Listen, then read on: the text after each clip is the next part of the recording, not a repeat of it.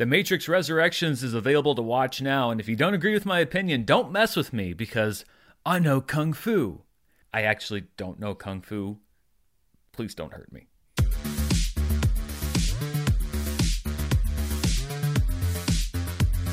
Hello everybody and welcome to my review of The Matrix Resurrections, which is in theaters now domestically and also available streaming on HBO Max. The movie is directed by Lana Wachowski without her sister Lily, with whom she directed the first 3 Matrix films. Wachowski also co-wrote the screenplay. This is usually where I jump into the plot of the movie, or at least a summary of it, but to be honest, this movie kind of defies description because The Matrix Resurrections is a lot of different things. One part meta-commentary on the Matrix franchise itself, one part reboot introducing newer versions of franchise characters, one part sequel attempting to continue a story that pretty definitively came to a close at the end of the last Matrix film, The Matrix Revolutions. It's a lot of different things, which can work for a film. I just don't think it works for this film. I'm not really sure when it was decided that in order for Matrix films to matter or feel important, that they had to be needlessly convoluted. And don't get me wrong, I don't mind convoluted. Needlessly convoluted, however, is another story altogether. I feel like the Wachowskis heard about how much people thought the first Matrix was a mind blower, and so with the sequels decided that they had to add all of these different layers in order to top themselves, when really the plot of the Matrix was pretty straightforward. People are plugged into machines, Neo can free them from the machines, Neo fights the machines. It's not really that complicated. Back in 1999, The Matrix was marketed really brilliantly with the question, what is The Matrix? And it was answered equally brilliantly in the movie. I think that's why that first Matrix movie hit with so many people. The problem is that we are now on our 3rd consecutive sequel where the franchise is still trying to answer that original question that's already been answered pretty satisfactorily over 20 years ago. About an hour or so into this Matrix film, I was still kind of trying to figure out what exactly they were getting at because it starts off fairly intriguing. It's got this kind of a meta feel. You're referencing the actual first Matrix, and there's a way of them saying that the movies existed inside of the world that we're seeing, so we can actually see clips of the first Matrix movies. And so you're looking at kind of self-reflexively at the first films, and then there's this question of what's real, what's not real. Thomas Anderson / Neo has a very integral part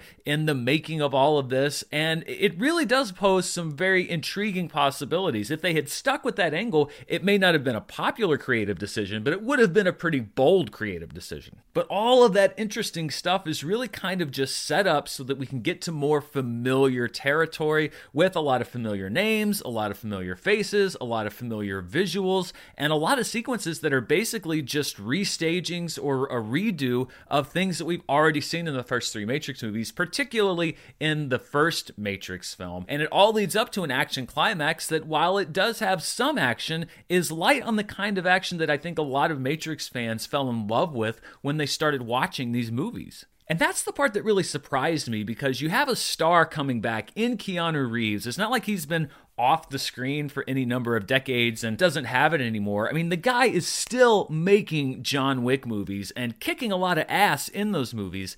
And you would think that you could figure out a way to do a lot of that stuff. You have these little bursts here and there of the Neo that we know, but most of the Neo action in this movie is just him putting his hands out like Magneto and then allowing the computer to send objects streaming around him. It's cool the first time you see it, just like it was cool in The Matrix Reloaded the first time he put his hand up and stop the bullets, but at a certain point it just seems like a shortcut, and it kind of surprised me because we know that Reeves is capable of these action scenes, and it just seemed like a way to get out of doing a complicated fight sequence. I don't think that budget was a reason here. I'm not really sure what the motivation is, but it was a letdown on that front for me because the technology, as great as it was in 1999 and then into the early 2000s with the Matrix films, is even better now by leaps and bounds, and I was hoping that we could upgrade. Instead, it's pretty similar to what we've already seen in the Matrix movies without a lot of advancement.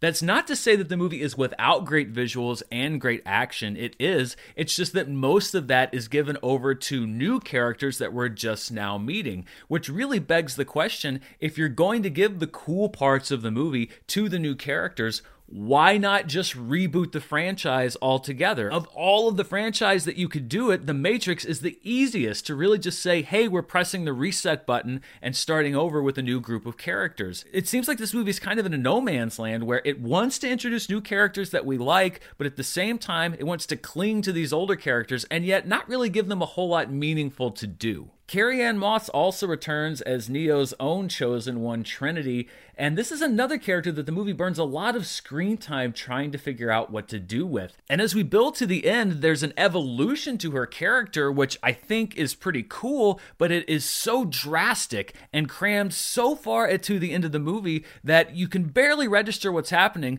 before the credits start to roll. It's pushed so late into the movie that it kind of feels like a slight, almost like an afterthought, and it begs the question again of why aren't you giving these characters more room to breathe? The movie's a bit of a paradox in that it's 2.5 hours long, but sometimes it drags, and at other times it crams so much into a short amount of space that you wish you had more time with some of the more interesting parts of what they're doing with these different characters. Part of it, I think, is that this movie is a tonal mess. The first section of it is almost a satire.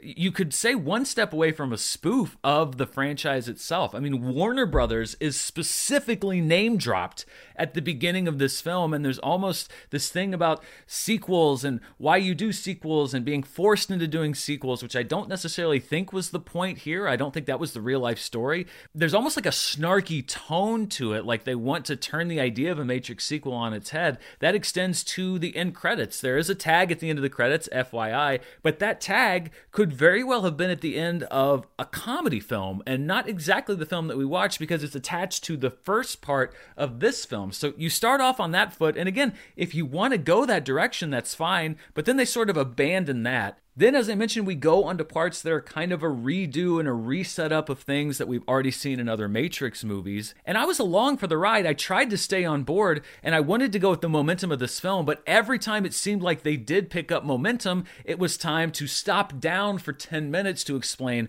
why we're picking up momentum, how we're picking up momentum, what is the meaning of momentum, where did momentum come from, and then we go on from there and we kind of ramp up again, and then we stop again and talk. It's kind of the worst instincts that we had from these sequels. Sometimes you can just let a movie be, and you don't have to sit and explain every single thing or do these big revelations in these 10-minute or 5-minute long dialogue scenes, and I think that's also part of it. You have the mixture of tones, which can work if they're blended correctly, but I don't think that they are, particularly in this film.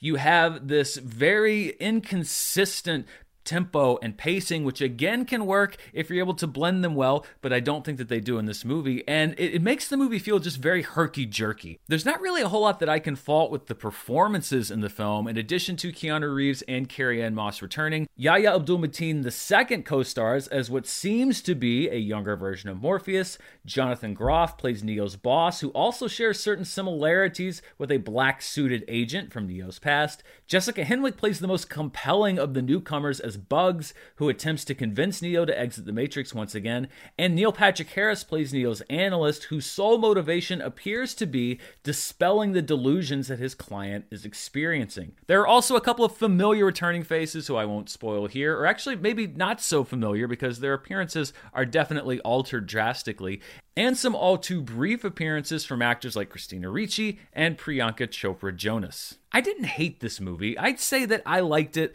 a little bit less than I liked The Matrix Reloaded, and a little bit more than I liked The Matrix Revolutions, which I don't really care for at all. But I don't think that any of these movies still can hold a candle to that original Matrix film. More than anything else, this movie kind of confused me, and not in the sense of I didn't quite get the plot, although there were times where I didn't quite get the plot, but more in the sense of what they were really trying to get at. What's Lana Wachowski trying to say with this movie? The other Matrix films, even the sequels, convoluted plot-wise as they may have been, were still fairly straightforward about what they were trying to say. Here we have the meta element combined with the sequel element, combined with the reboot element, and none of it really meshes together into one coherent whole. It's really hard to buy this movie as a critique of the Matrix franchise when it's also trying so hard to be a part of it. You can't make a joke about diminishing returns while also putting on display those same diminishing returns. Most of all, I think this movie just represents a missed opportunity. It's entertaining enough, it's interesting enough,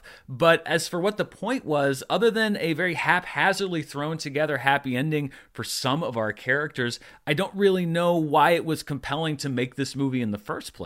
It reads as neither commentary nor meaningful addition, which really leaves it as just sort of an oddity. And I'm sure that there are a lot of fans who will enjoy the return to this world and will enjoy seeing Neo and Trinity and some of these characters and some of these faces and this fighting style, the cinematography, etc. again. But unfortunately, I wasn't one of them. And if anything, opposite to what I had hoped, which was that I wanted to jump back into the Matrix, this movie just proved that it's time for me to unplug once and for all. So those are my thoughts on The Matrix Resurrections. Not a terrible movie, but not one that I particularly enjoyed either. You can catch it in theaters and also on HBO Max right now if you're in the US. You can also check release dates and streaming options internationally. What did you think? Did you see The Matrix? Was it a welcome return to that world? Let me know down in the comments below. And as always, thank you so much for watching. If you want to see even more of what I'm up to, you can check me out on Patreon at patreon.com/Dan Murrell. And if you like watching me on YouTube, but you'd like to take me a little bit more on the go, you can check out the Dan Murrell podcast channel. You're going to get audio versions of everything that I do here on YouTube, as well as audio exclusives. All those links are down in the description below. I will be back soon with even more reviews as we get toward the end of the year. I'm also formulating my best and worst list of 2021. Lots of great nominees on both sides. Thanks so much for watching. Stay safe out there, and I'll see you next time.